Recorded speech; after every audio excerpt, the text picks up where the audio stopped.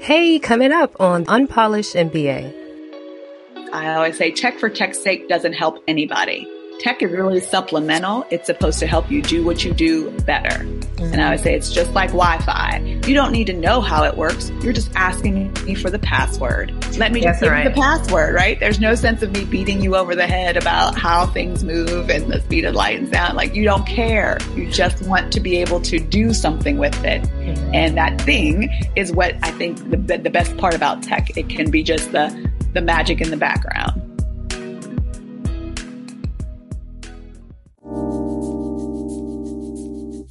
This show is sponsored by TPM Focus, the strategy and execution consulting firm focused on generating revenue and finding product market fit for new innovations. Head over to tpmfocus.com to learn more.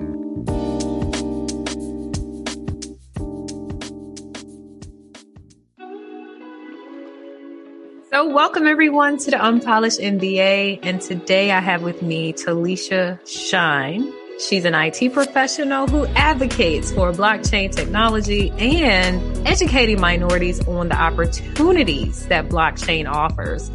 Her and I have been connected on LinkedIn and really through social media for years now, right, Talisha? Yes, ma'am. Well, it's a pleasure to have you today. I'm going to ask you the same two questions I ask everybody else, which is, are you an entrepreneur or a corporate employee? I am an intrapreneur. So I have a corporate job, but they understand that I have external pursuits. So I do both currently. I love it. MBA or no MBA? MBA.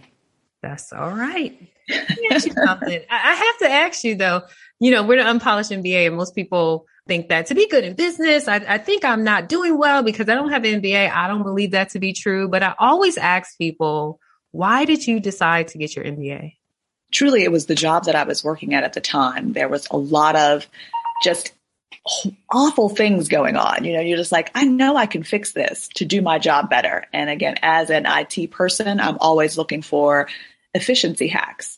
And so it was just like, I know there's something that can be fixed. I just don't know how to, and I need to get that information. And that's where the MBA came. And I literally took every use case from my own job to make sure that that was what I used for all of my theories, and everything that I submitted during my MBA was directly from my corporate job at the time. And I would take that information back to my boss and his boss and be like, see, this is what we need to be doing. And they were like, yes, that's fine.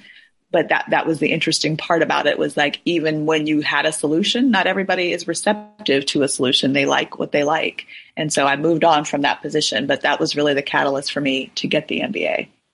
Wow. You know what? That sounds all too familiar with so many, so many instances where when you're making recommendations or suggestions within, a corporate environment, if you don't have the education, they don't tend to respect it.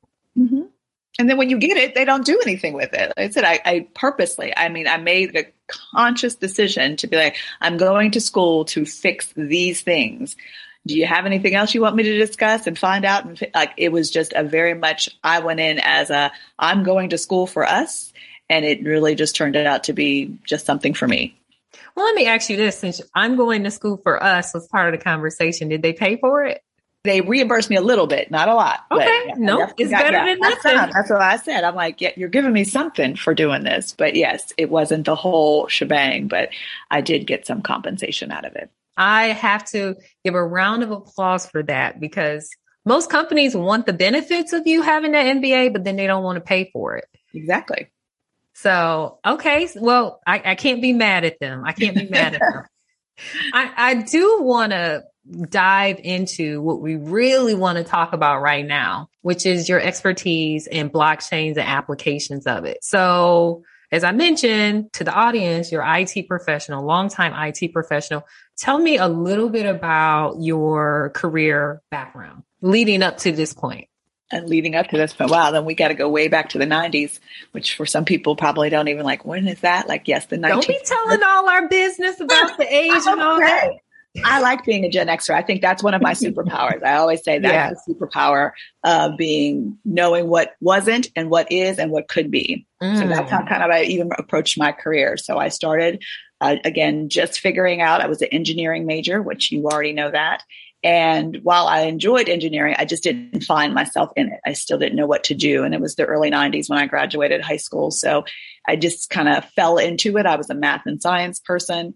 And then I stopped for a little bit because I just kind of got burned out. And I knew that I wanted to go into the directory of kind of, tech. But again, there wasn't, computer science wasn't available at that time. So I waited a little bit and went back to school and got a computer science degree, started working in my field very much right after I graduated. And I always kind of found my way. You maneuver through it. Just like I tell everybody else, your skill set will kind of lead you, what you're coming with and what you learned kind of bolster together, leads you to wherever you need to be. And wherever I kind of kept coming into the space of being in between development teams and business teams, I would always sit there and be able to speak the tech that needed to be, but ask the right questions so that the business understood and gave me the information to provide to my technical team. So that's where I've been kind of all the time. Either I'm actually hardcore coding or in between and kind of pulling out the business requirements and the functional requirements from my business team. I got into the health tech arena about 12 years ago now. And that's just a true passion of mine, combining healthcare and technology, because I just feel like that's the area that needs to be most fixed, as we have seen with this pandemic, that everything kind of fell apart, which we knew was already teetering on being very broken. So at this point, that's where I spend a large portion of my time. But that's where blockchain came in, looking for, again, a better solution, something that would be efficient, give me all the things that I needed. And blockchain became that thing. So blockchain is one of those things that a lot of people don't understand. And I'm not assuming that everyone is an engineer like us or even a technical person like us. We have a very diverse audience. So would you mind explaining what blockchain is in layperson's terms? Certainly. It is truly just a digital ledger. But I always like to make the analogy of it's the infrastructure. Think about the internet. You don't know all the ones and zeros and the HTMLs and all of that string, but you do know how to go to an application. You know how to go to google.com or facebook.com. Those are applications of the information highway, as it used to be called. And that's pretty much what blockchain is. It is truly the infrastructure that can give you the applications such as cryptocurrencies and NFTs. But all it is a true ledger. It keeps all the things there very much encrypted. It has some of the components that I think most people would think of as applications upon other applications. Well, some of this is embedded into the actual infrastructure. So its operating system is heavily encoded. It's, immutable, meaning that you can't change it. Once you write to the blockchain, you can never make any modification to that record. It's very much distributed. Everybody gets a copy of it. It's not one central database where if I hack into it and I get everything, there's no way to do that in a blockchain kind of perspective. And it's decentralized, meaning that it's not owned by any corporation. One person doesn't own it either. So that's the bang for the buck that you get with the infrastructure being so robust. And every time you build upon it, you get all of those perks and privileges. I love it. So one of the things that's everyone's talking about right now is cryptocurrency, and people tend to combine it all together. Cryptocurrency, NFT, blockchain, they don't know one from the other. So you just explained blockchain. Now let's talk a little bit about the relationship between blockchain and cryptocurrency. And then I want to go into the relationship between blockchain and cryptocurrency and NFTs, right? Because it all goes together. Yes, it does. So again, we've laid the foundation of the blockchain is what it's on. So that's the base and the infrastructure. So from that base, you can do things from it, such as, do some algorithmic calculations to get coins. And that's what we call a mining process. And that's how you get cryptocurrencies. And cryptocurrencies are very different in the sense that most people, again, want to say a coin and a token, very, you can use them interchangeably, but really they are distinct. A coin is truly currency. We know that fiat currency means that I can go and buy something at a store. I can exchange something with that currency. A token is a little different. And I always like to say it's just like Chuck E. Cheese. You go to Chuck E. Cheese, you get Chuck E. Cheese tokens, which you can, buy pizza, play games, and win prizes and, get yourself the little bracelets that everybody wants. But you can't take those tokens outside and go buy McDonald's. Right. Right. I really wish that we could, though, because you got a whole lot of Chuck E. Cheese tokens. So many left over. Exactly. Oh my right? gosh. But what happens is that's the ecosystem. The building that Chuck E. Cheese is in, that whole thing is the ecosystem. And that token is good while you're there. But once you leave that environment, it's no longer viable. But fiat currency will take quarters. Quarters are good at McDonald's and at Chuck E. Cheese because it's a currency. That makes the distinction between the two of them, right? Tell it, Talisha. Just simple. It's real simple stuff. It doesn't have to be complicated. So, right. So what I can tell from the way you describe this, number one is you would make a great professor.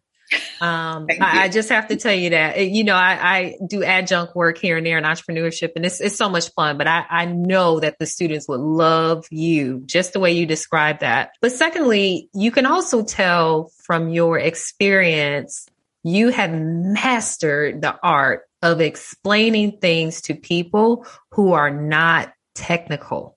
Yes. I always say tech for tech's sake doesn't help anybody. Tech is really supplemental. It's supposed to help you do what you do better. Mm-hmm. And I would say it's just like Wi-Fi. You don't need to know how it works. You're just asking me for the password. Let me just give you the password, right? There's no sense of me beating you over the head about how things move and the speed of light and sound. Like, you don't care. You just want to be able to do something with it. Mm-hmm. And that thing is what I think the best part about tech. It can be just the magic in the background. Yep. And it's definitely, it seems like magic. And especially with blockchain and cryptocurrency, and it's, people have more access to information than ever. But even with that, some people still are not aware of what it is or that it even exists. Right. And so I'm very thankful for you taking the time to explain it to our audience. Now we're going to go a little bit deeper and we're going to talk about NFTs. So what's the relationship between NFTs, cryptocurrency, and the blockchain? Okay, so again, we just defined kind of the difference between a token and a coin. And a NFT is a non-fungible token, meaning that it's a unique digital asset. So as we go back to the comparison, 1 quarter is the same as any other quarter, right? It's the same thing. Well, in a non-fungible, 1 token is exactly the only thing. It's very unique. There's one of one. And with that gives you something of leverage. And more importantly, it's really just an old use case of blockchain. It is to show authentication and ownership. That's what that token is supposed to represent. Mm-hmm. And it can represent a physical asset and also a digital asset. So we can go anywhere from a full picture, a portrait, a sculpture, even a house. Or we can go to something like an IP. You developed your own website or your healthcare records. These are the kinds of scopes that we can see with regard to an NFT, and why we would use it is, again, to show authenticity. But the one thing most people don't ever talk about is that it's programmable.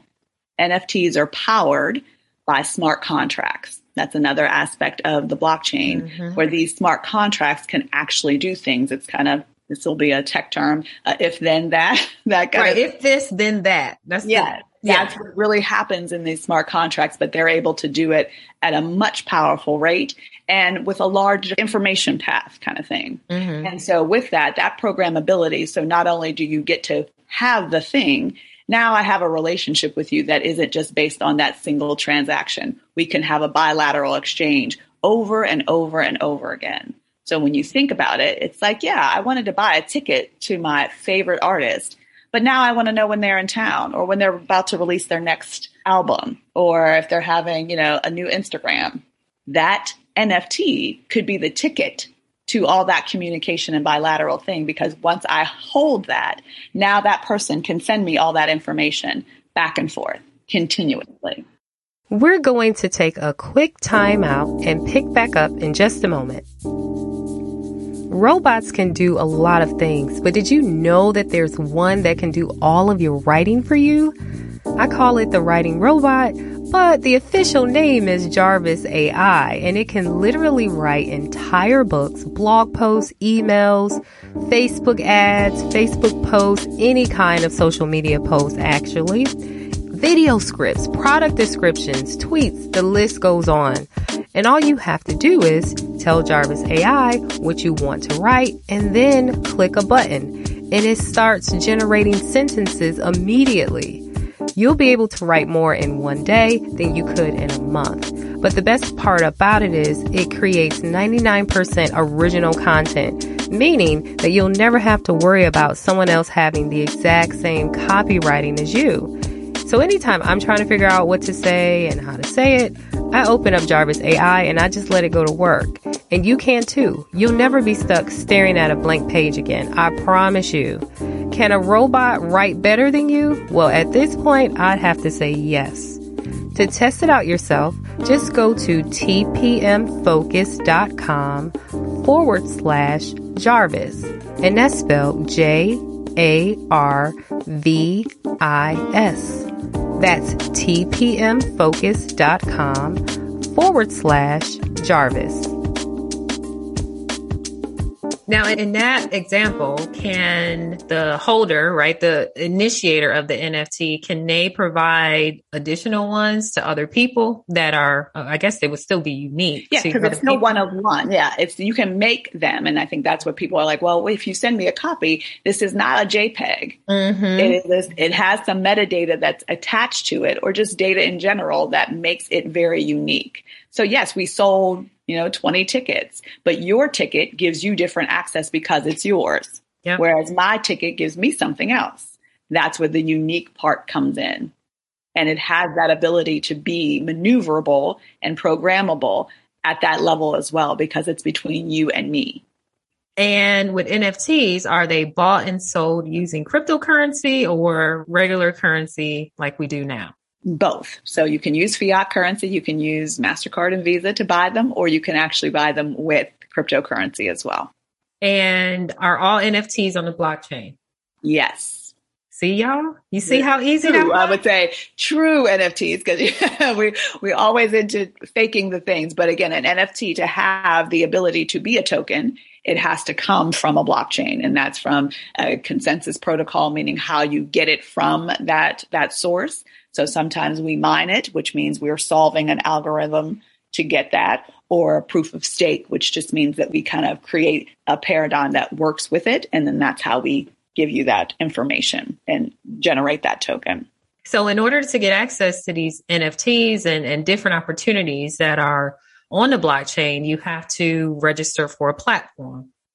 Correct. You have to go to a registered platform that has them. That's the one thing. So if you know what NFT you want, not every platform will have it. Mm-hmm. And you have to go there and register. And some of them require you to have a wallet, or again, you can just put in your credit card number and you can buy it. But to store it, that's where you said you can buy it, but then where do you put it? You still need a digital wallet in order to be able to capitalize upon your NFT and show that it's yours. Mm-hmm.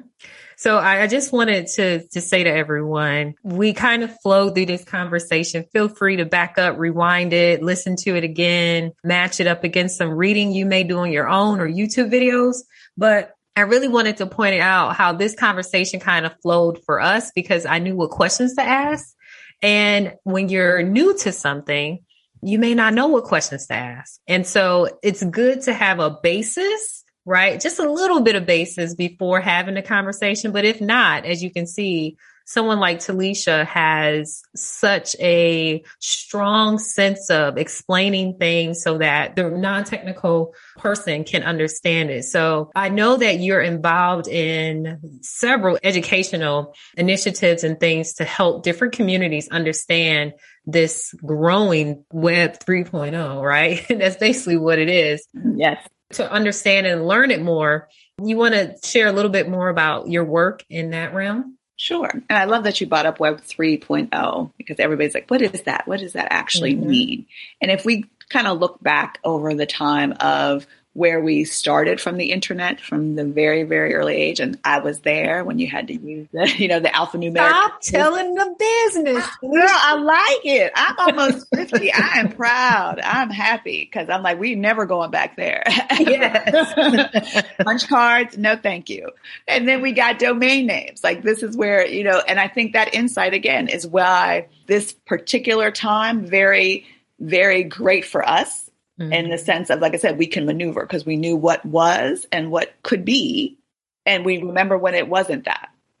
So Web 1.0 was truly just what I consider read only. Most people have read only access. You can't do anything, but you can access. And that was really the digitization of things. We digitized the phone book. We digitized menus. We digitized the movie, thing. That was all that was. It was just information in a new place. And then we got to Web 2.0, which allowed us to have read-write access. So at that point, we could read it. You could go to Facebook and type your opinion. You could do different things.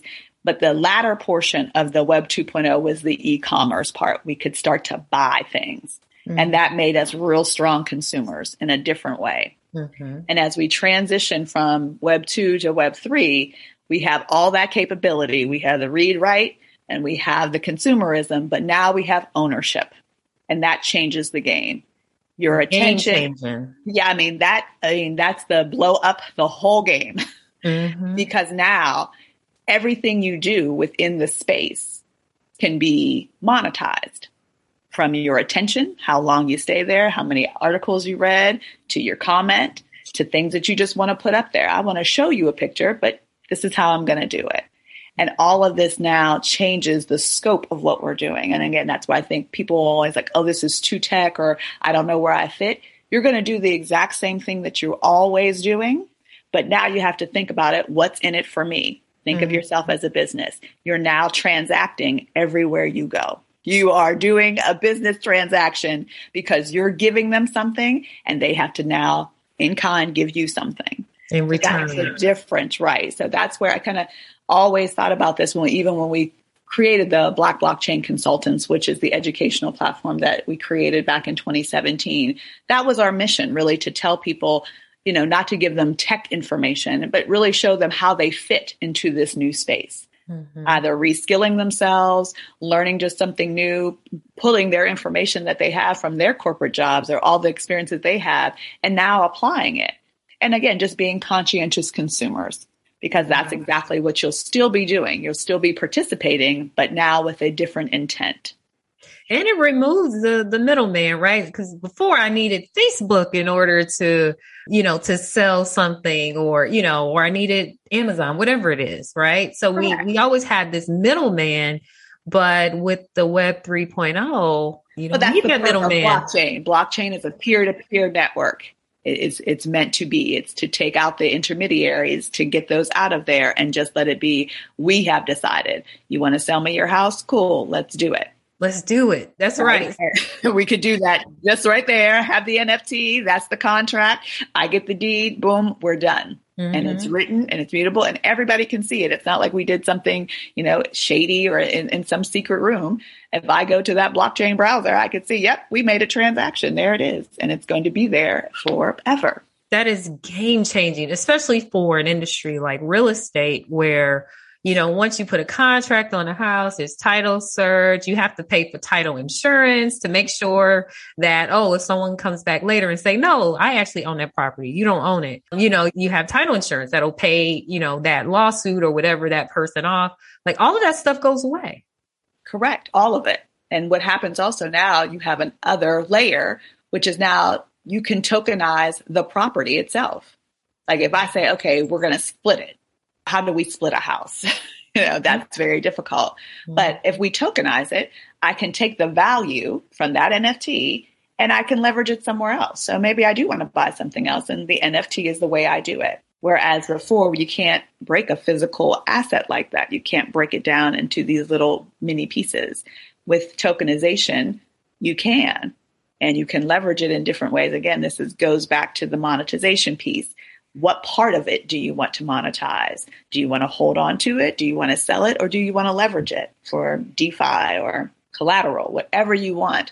Those are the kind of possibilities now that Web3 gives us that isn't just not possible right now. So for those of you who don't know what DeFi is, it's decentralized finance. And so do you want to explain that just real quick, what DeFi Sure. is? That again is the tokenomics piece of how we are moving through this space. So DeFi allows you to stake, which means just kind of participate in the blockchain. And while it accumulates those coins, you're there as the base. You're acting as the bank yourself. So you're storing the token or the coin there, and you get a residual. So you get interest and dividends and all that kind of stuff. And just in the other aspect too, you have the maneuverability. Your coin can be different things in different places. So when you're looking at the space, it's like, yes, I want it to be here, but maybe I want to leverage the coin. Like you have Bitcoin, but you're like, yeah, I'm not going to, sell it at this point, but I still want to maintain it. Well, then you can stake it in different places in order to gain interest on it. So it acts very similar to our finance system now. It just is much more robust and much more flexible.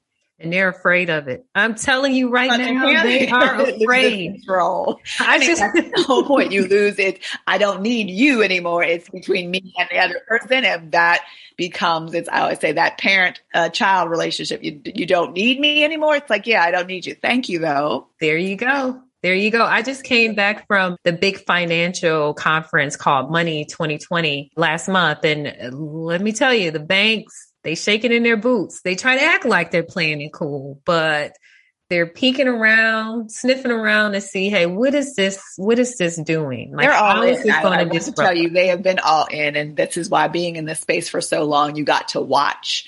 I watched JP Morgan Chase and them say, oh, it's a fad, it's horrible, while they were building their own blockchain and then buying millions and millions of dollars of Bitcoin in the background. So that's what's happening, is there's a race going on trying to figure it out. But this is hard because it moves at a breakneck pace, and that slowness is truly an inhibitor, because we have other nations, specifically third world countries, or I would say everybody besides the United States, are moving much quicker because they don't have that bureaucracy around certain things. And this is a test and learn kind of thing. Just like in any tech, you have to really test it to break it and see what happens. And we just don't do that very well here, whereas other countries are much more agile with that. And so they're seeing large aspects of, let's see how this works, or maybe we do create a token, or maybe we do just digitize our fiat currency. So they're moving in all different areas and doing many, many use cases simultaneously, trying to find the best fit while we're still trying to figure out if we're going to do it. I tend to think that that's a result of us being too comfortable. Like, things are working just fine. People at the top like, hey, things are fine. Why do we need to shake things up? Where in other countries, there's like hunger to win and make the nation better, make the circumstances for the people better. And like, there's a sense of urgency there. Where here, we're comfortable. So it's like, okay, yeah, we'll look into that later. But right now, I have this over here going on. It's just too hard to ignore. I think that's the only problem. You cannot ignore this. It is not a fad. It's not just a trendy little thing that's happening. It is here, and it's going to continue to grow. Yeah, just like the internet did. Exactly. So, I want you to tell me about this new initiative you're working on with Correlate Health, the new initiative that I know that you got going on. So you mind sharing a little bit about that? All my passions rolled into one. So we have healthcare, health tech, IT, and blockchain, and NFTs. So we have it all in one fell swoop. And this is a platform that truly is allowing individuals to leverage their medical data. The Cures Act, which was just, kind of finalized and put into legislation, really does give us the ability to now have control of our medical records, at least access them. Before you had to go to your doctor and he said, okay, and maybe you get them 6 weeks later in a whole fax or some sort. But now with that piece of legislation, we are entitled to them in real time. And with that, there are other aspects to it, and not only just monetization, but just for your own personal records of yourself. You may be living in different places, you may have disparate records, and we do now have different care facilities. But you want a collective health record. You want to be able to say, yep, I don't want to fill this form out over and over again every time I go see the specialist or just my regular PCP.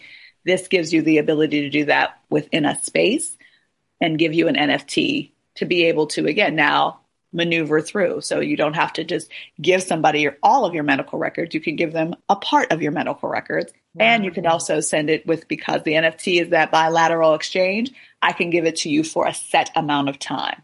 Love it. Right. You don't have to have that whole, like, you have my record indefinitely or for 7 years, HIPAA compliancy. Now I can say, this is the information you need to help me with this episode of care. And you have it for 48, 72 hours to make that decision. And thank you. And we move along. That is awesome. Mm-hmm. I was just talking about this weekend, which is crazy. I know we're supposed to be vacationing, and I'm talking about applications of blockchain with buying and selling your own data. And, right now, let's say you have an Apple Watch or you have a Samsung Watch, and it's just, they have access to your data. But if you allowed someone else, if you wanted to share that data and put it somewhere, then this is the proper environment to do something like that. Correct. Because you do want transparency. You want to be able to say, who has my record? What are they doing with it? And for how long? That is the part. We've been, again, unfortunately, the Web 2.0 just made us check the box. Yep. And just give me access, just check the box if you want in. Now that was the gatekeeper, and we had to remove that, but we are now kind of in that habitualness of just checking the box and giving everything away for free. Yeah. We have to roll that back and like, okay, what's in it for me? Exactly. Why do you need this? What part do you need? Mm-hmm. Now you get to have a conversation before I'm just being told, giving me everything to get into the space. So what's your role in Correlate Health? Are you a co-founder, CTO, something like that? Yes, I am not the co-founder. I am the chief information officer for them. Oh, that is fantastic. Yes, we just kind of roll. I was an advisor early on and just love the project so much. And this is where you find just things that you're really passionate about. And there's so many things out here. So I always tell people there's enough for everybody. Just find where you fit and just dive in. Mm-hmm. Are they raising money now? Like, what stage is the company in? Do they have the product ready? Yeah, we are in a raise. So if you can go to Net Capital, you'll see Correlate Health there. And we are going to hopefully close this round out at the end of next month, which starts tomorrow. So a few more days left. But we are just looking to finalize because, again, we're creating a marketplace. So that is obviously the tech heavy in that space. But other than that, that's what we're moving on. And we're looking to release some of what we have kind of modulation going on with certain things, because this is also for clinical trials. Again, okay.